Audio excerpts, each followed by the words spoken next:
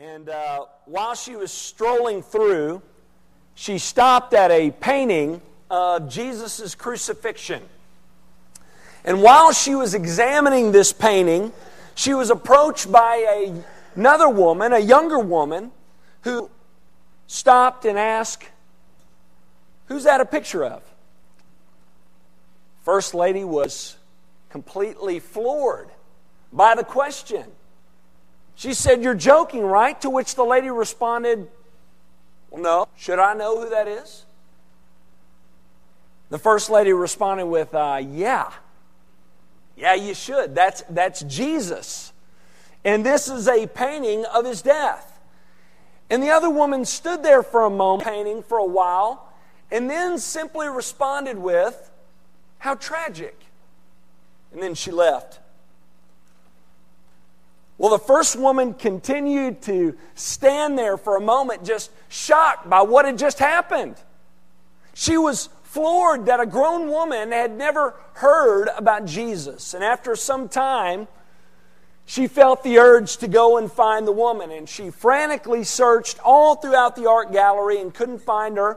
So she began to talk to others there and began to describe the woman to her to see if there was anyone there who knew the woman. She finally found someone who did and got some contact information for this woman, and she contacted her by phone. And when she got her on the phone, she explained who she was. She said, "I'm sorry to bother you, but I failed to tell you the rest of the story about that painting you asked me about." She said, "Though Jesus' death was tragic, it is also glorious. Because that person you saw depicted in that painting as crucified, though he died, he is not still dead, but he is in fact alive.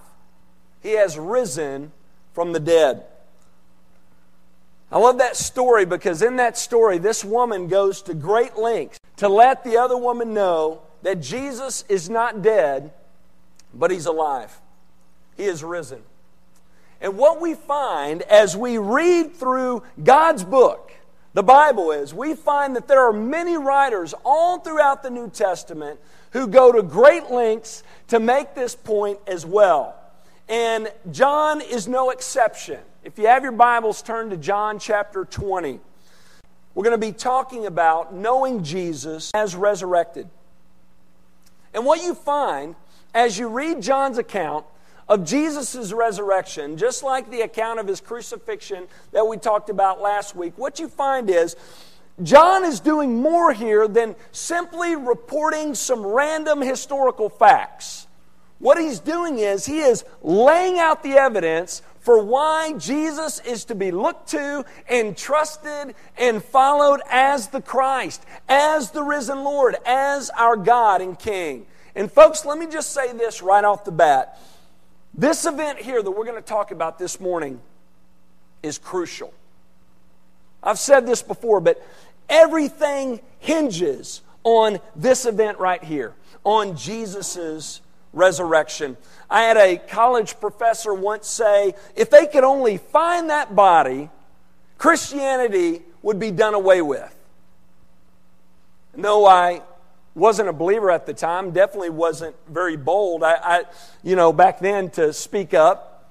I like to think that my response to that professor today would be something like this. Yeah, but they haven't found the body, so what should that tell us? Folks, the fact that the tomb is empty makes all the difference in the world. Because the tomb is empty. Because we believe that Christ is risen. If that is true, everything about Christ is validated. Everything about this Bible we have is substantiated. Everything about what we believe as Christians is authenticated if Christ has risen. I had a pastor once say, I heard a pastor once say it like this. He said, if the tomb is occupied, nothing really matters. But if it's not, if it's empty, then Christ is the only one who does matter. And John understands this. which is why he goes to great lengths to show us evidence for Jesus' resurrection. The first piece of evidence he gives us is, he mentions here, unlikely witnesses. This is the first piece of evidence that we have here of the resurrection. Unlikely witnesses. Look at John chapter 20, verses 1 through 2. Now on the first day of the week, Mary Magdalene came to the tomb early while it was still dark and saw that the stone had been taken away from the tomb. So she ran and went to Simon Peter and the other disciple, the one whom Jesus loved, and said to them, "They have taken the Lord out of the tomb, and we do not know where they have laid him." Let's stop there for a moment. So notice what we have here. Jesus has died, and he's been buried. And on the first day of the week, on a Sunday, Mary Magdalene came to the place where Jesus had been buried. Now why? Why does she go there? Well, Mark helps us answer this in his Gospel, chapter 16, verse 1. Mark 16, verse 1. Listen to what Mark tells us. When the Sabbath was past, Mary Magdalene, Mary the mother of James, and Salome brought spices so that they might go and anoint him. First, notice here that Mark tells us that there's more than one woman who goes to the tomb. So Mary is not alone. She is accompanied by Mary, the mother of James, and Salome. Now let me tell you something here. Some people believe this contradicts, these two accounts do. In no way do they contradict. They're just telling the same story, giving different details. We do that all the time, don't we? If you and I were telling the same story, we would emphasize different things, and John and Mark do this. John is just focusing upon Mary, but he never mentions that she's alone. And Mark mentions all three ladies. So three ladies here. And then notice that Mark tells us why they went. He says they went to the tomb to bring spices to go and anoint Jesus' body with these spices. Now that sounds strange, doesn't it, to us? And foreign to us, but not in this day. This was a customary practice in this day. In this day, in the first century, when someone died and was buried, people would go and they would anoint the body with spices, and they did this to honor the one who had passed. So Mary and some of these other women, they get up and they go to the tomb, and my guess is they're hoping someone is going to be there to remove the stone so that they can enter in and go anoint Jesus' body with spices. Now there's something very important I want you to understand here, and it's this. Mary and these other women were going to the tomb expecting to see Jesus in it. Okay? They were not looking for a risen Christ. Jesus to still be in the tomb, and they were expecting to find his dead body there. That's what they were expecting. That's why they had spices with them. They're going to anoint Jesus' dead body with spices. But notice, when they get there, the stone is already rolled away and the body is gone. And notice how they react. This is also telling. Look at John 20, verse 2. So she ran and went to Simon Peter and the other disciple, the one whom Jesus loved. That's John, by the way. So she runs to Peter and John and said to them, "They have taken the Lord out of the tomb, and we do not know where they have laid him." Think about what we have here. When they come to the tomb and see that it's empty, do they say, "Yay, a resurrection! We were hoping this would happen"? Is that their response? No. Mary says, someone has taken the body. Someone's taken Jesus. To Mary, that's the only logical explanation for the empty tomb. So again, notice that Mary and the others were not looking for and anticipating a resurrection. When she comes to the empty, she still thinks Jesus is dead somewhere. She is convinced that someone has taken his body somewhere else. Listen to what she says. She says, "We don't know where they've laid him." She's picturing him laid out somewhere else. Now, why is this important for me to point out? Well, I'll tell you. Because this is the exact way many would respond today. When it comes to the miracles of the Christian faith, like healing and resurrections and the virgin birth, many respond like Mary and others do in this story initially. They think, well, obviously, there is a logical explanation here. Many in our world today, they reason in this way. They say, we live in a modern world and we're smart enough to know better. We know that things like resurrections just don't happen. But you know what? Many of these same skeptics in our day, they often accuse those in the first century who reported these types of things to be uneducated and ignorant and superstitious people who did not think rationally and logically and scientifically. But notice here that Mary and the others they're thinking extremely logically and rationally here. When they approach the empty tomb, they're not quick to believe that a resurrection has occurred. They, like many today, think the only logical explanation is that someone has taken the body. But Mary, even though she's skeptical, she still leaves and she reports what she has found to Peter and John, but she shares with them her skepticism. But notice all of this changes for Mary a few verses down. Look at verse 11. But Mary stood weeping outside the tomb. Let's stop there. We see here that Mary has returned to the tomb, and when she returned, she started crying. Why? Because she thinks someone's taken the body of Jesus, right? She's still convinced that he is dead. But notice what happens into verse 11. And as she wept, she stooped to look into the tomb, and she saw two angels in white, sitting where the body of Jesus had lain, one at the head and one at the feet. They said to her, "Woman, why are you weeping?" She said to them, "They have taken away my Lord, and I do not know where they have laid him." So she's telling the angels here, someone's taken the body of Jesus. Maybe you guys know, you know. She's still not convinced. Verse 14. Having said this, she turned around, saw Jesus standing, but she did not know that it was Jesus. Jesus said to her, "Woman, why are you weeping?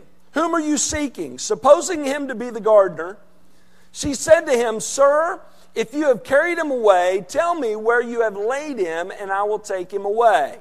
Jesus said to her, "Mary." She turned and said to him in Aramaic, "Rabboni," which means teacher. She knows it's Jesus now.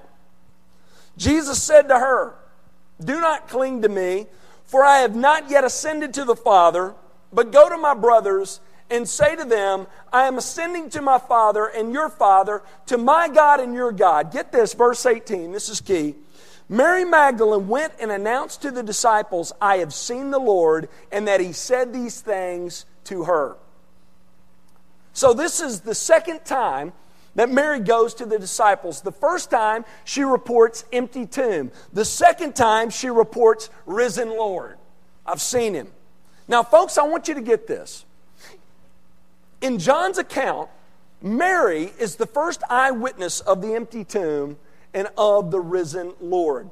Now, if John is making this story up to deceive people into believing that a resurrection has occurred, it makes no sense whatsoever for him to give us this testimony, and I'll tell you why. In the first century, in this culture, a woman's testimony was not considered legitimate and valid. Now, I don't agree with that.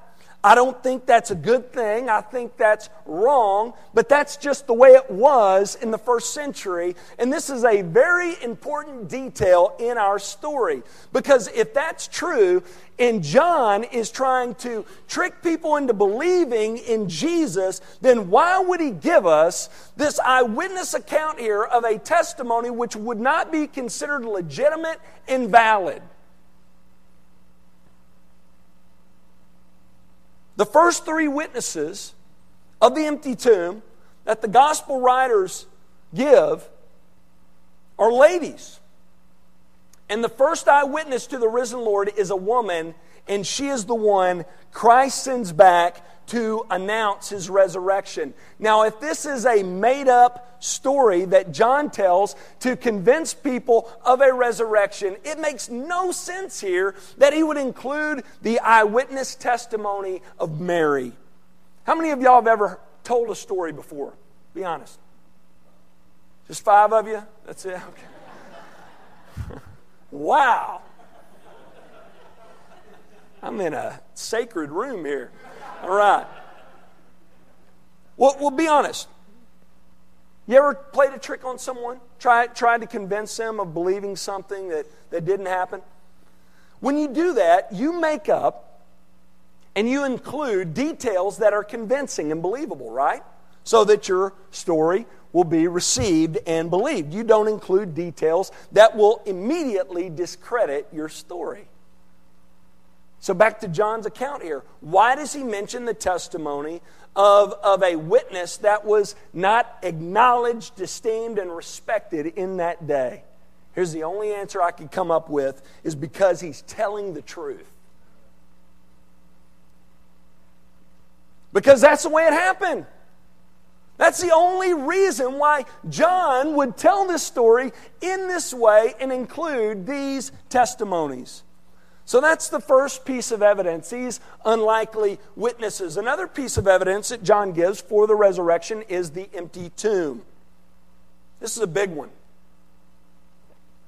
As we've said already, the first eyewitness to the empty tomb were these 3 ladies. Now let's look at the second group to visit the tomb. Look at verse 2.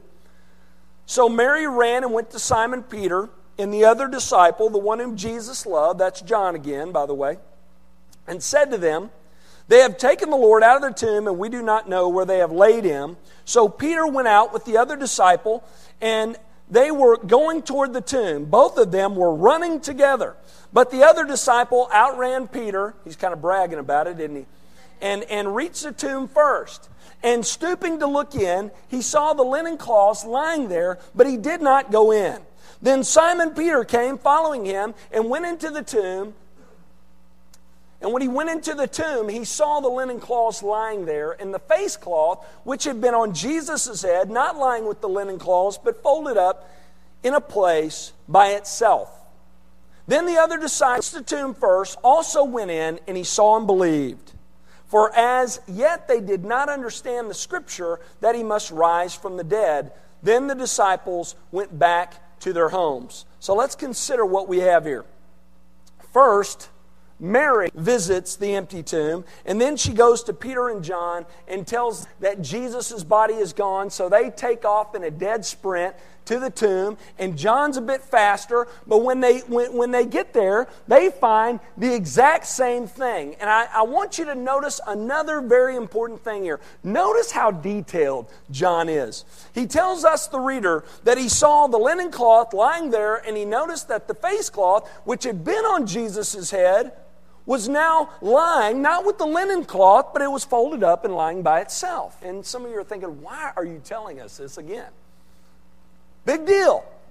What's that have to do with anything? Well, I'll tell you. Once again, context is key here. Remember that John is the one writing, and he's giving us specific details of this experience exactly the way he remembered it.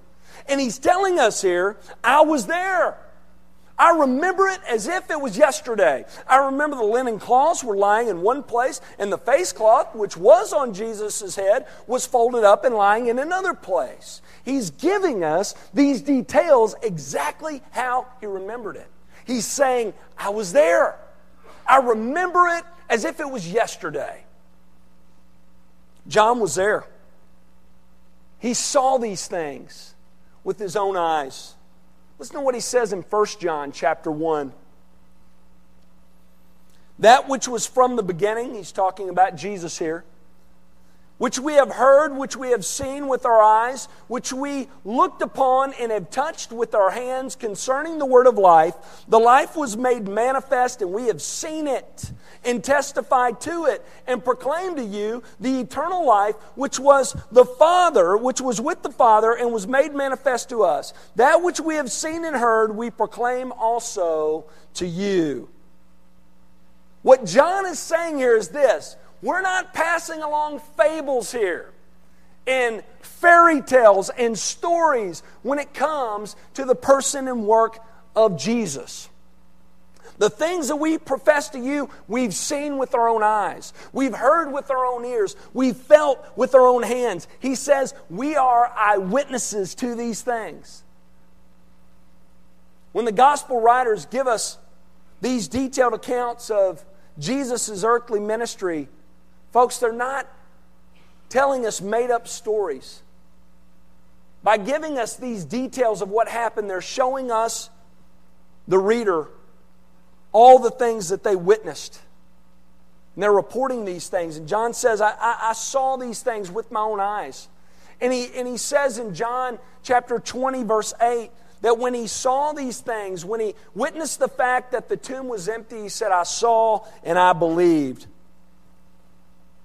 The empty tomb was enough for John, though he didn't understand the full significance of the resurrection. As it says in verse 9, he tells us that he did look upon the situation with believing eyes. The full understanding of the significance of the resurrection would come later through the teachings of Christ during His post-resurrection ministry and of course through the indwelling of His Holy Spirit. But notice here that the empty tomb was convincing for John. And the empty tomb is a vital piece of evidence for the Christian faith. I told you in the introduction that I had a professor of mine in college who said if they could just find the body of Jesus, the Christian faith could be done away with. Now, though my professor was not a believer, he acknowledged the fact that the empty tomb is a key piece of evidence in favor of Christianity. Listen, no matter what you believe about Christ, you have to address the issue of the empty tomb. You have to. Some have tried. They argued that they went to the wrong tomb. Others argued that Jesus didn't really die, the swoon theory, that He fainted and then He was later revived when He was in the tomb and somehow snuck out the back of the cave, I guess. And others have reasoned, like Mary did initially, that someone... But all of these explanations have been explained away. They've all been picked apart. This eyewitness account here that John gives us thousands of years ago still stands strong today. John says, I saw the empty tomb with my own eyes. And he says here in verse 31 of chapter 20, he says that he has written these things down so that you, the reader, so that we would believe that Jesus is the Christ, the Son of God, and that by believing we would have life in His name. So the empty tomb is strong evidence, isn't it, in favor of the resurrection. Third, notice that John also makes mention of various appearances of the Lord Jesus. Like we said earlier, when talking about the eyewitness account of Mary Magdalene, not only did she see the empty tomb, but she also had an encounter with the risen Lord. And she was not the only one, right? Look at verse 19. On the evening of that day, the first day of the week, the doors being locked where the disciples were for fear of the Jews, Jesus came and stood among them and said to them, Peace be with you. When He had said this, He showed them His hands and His side. Then the disciples were glad when they saw the Lord. Now notice here, that these appearances of Jesus, notice this, they were not isolated and limited to one or two people, were they? Here Jesus appears to a large group of His disciples, and we're told elsewhere that Jesus appeared to tons of people multiple times. Listen to what Paul says. 1 Corinthians chapter 15, beginning in verse 4. He says, He, Jesus, was buried. He was raised on the third day in accordance with the Scriptures, and He appeared to Cephas, as Peter, then to the 12. Then He appeared to more than 500 brothers at one time, most of whom are still alive, though some have fallen asleep. In this passage, Paul appeals to hundreds of credible eyewitnesses. And he mentions several by name. I mean, that's just an overwhelming amount of evidence that Paul gives us here, isn't it? And notice that he says, most of whom are still alive. You can go talk to them. You know, a dead eyewitness doesn't do you much good, does it? Doesn't. Times courtroom dramas, the old school, Perry Mason, or the newer school. It's not really new school, Law and Order. At times you'll have corrupt people on there trying to kill off the eyewitnesses because they know a dead eyewitness doesn't do you any good, right? Paul says you've got hundreds of eyewitnesses alive and well, and you can go ask them, and they'll tell you the exact same thing. And many of these eyewitnesses, they lived to the latter half of the first century. John was one of them. He was one of the youngest of the 12 and lived up until the end of the first century. So you had vocal eyewitnesses all throughout the first century sharing their stories of how they had seen the risen Christ. Can you imagine living in that day and hearing those testimonies? How many of you like the History Channel? You watch the History Channel? You like the World War II documentaries where they interview those who were there? How great would it be to watch a documentary of Jesus' death and resurrection with testimonies from eyewitnesses who were there? That's what they had in the first century. That's amazing. You had hundreds of eyewitnesses who had seen the risen Christ multiple times. Can you imagine being in church with them? I don't know about you, but I'd want to be in their small group. I just let them talk. Tell your story. Think about it. You're sitting with them over dinner, and they just begin to tell you about where they were and what they were doing when the risen Christ appeared to them. That's incredible. Well, in John chapter 20, verse 24 through 29, John tells us of one of these encounters. Let's look at it briefly. Now Thomas, one of the 12, called the twin, was not with them when Jesus came. So the other disciples told him, "We have seen the Lord." But he said to them, "Unless I see in his hands the mark of the nails, and place my finger into the mark of the nails, and place my hand into his side, I will never believe." Notice here that during Jesus' earlier appearance in verses 19 through 23, Thomas was not there. But the disciples who were, they tell him about it, but he's still skeptical. He doesn't believe their testimony. He says, "Unless I can see the mark of the nails and place my finger into them, I will never believe." Thomas wanted evidence, didn't he? So he says, "Unless I can see it with my own eyes and feel it with my own hands, I will never believe." Man, you talk about someone who has an outlook that mirrors the skeptics in our world today. That's Thomas. Thomas often gets singled out and gets a bad rap, but the truth of the matter is, most of the disciples did not believe until they saw the risen Christ with their own eyes. They were skeptical at first. Remember, Mary was skeptical at first. So again here we see that we're not dealing with ignorant, uneducated, superstitious people, are we? These men and women were reasonable and rational.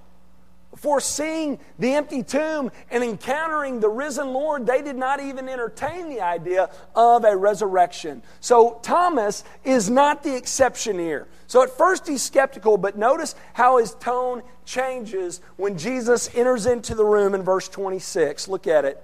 8 days later, his disciples were inside again, and Thomas is with them this time. Although the doors were locked, Jesus came and stood among them and said, "Peace be with you." Then he said to Thomas, "Put your finger here and see my hands. Put out your hand and place it in my side. Do not disbelieve, but believe." Thomas answered him, "My Lord and my God." Now, of all the appearances, this one is the most convincing. Notice here that not only does Jesus appear to Thomas, but John tells us that Thomas felt the wounds of crucifixion. He felt his nail-scarred hands and the scar from his side where he was pierced through. And notice Thomas's response. It's one of the greatest confessions in all of Scripture. He says, "My Lord and my God." I'd say Thomas is convinced, wouldn't you? So of all these eyewitness accounts, this is one of the more significant, but all of these give strong evidence for Jesus' resurrection. Well, we're not done. There's one final piece of evidence, one final proof that John gives for Jesus' resurrection. Notice he makes mention of the future church. In verse 29, Jesus alludes to the fact that there's going to be a future remnant of followers, a future group of believers who are going to believe in Him, who are going to trust in Him without seeing. Jesus said to Thomas, "Have you believed because you have seen me? Blessed are those who have not seen and yet have believed." He says that there's going to be a future group of believers who, though they have not seen, will believe. Believers, that's us. That's us. Did you know that our existence is proof of Jesus' resurrection? Did you know that? It's true. We don't often think about this, but it's true. The existence of the church gives strong evidence for the resurrection. If you're here this morning and Christ is your life, if He is alive and well, living in and through you, if you are here and you are standing for Him today, if at one time you placed your faith in the Lord Jesus and you're living by faith on a daily basis, if you're here and Christ is living in and through you, that is proof of the resurrection. That is proof that He is risen. A life lived for Christ, a life lived for the glory of God by the power of the Holy Spirit, that is proof that Jesus has risen. The application is simple, isn't it? We as believers are to live that reality out. We're to live to prove that He is alive and well in us. Let me close with this. I want to end just by asking you a simple question. What say you? You heard the evidence. What say you? Do you believe it or not?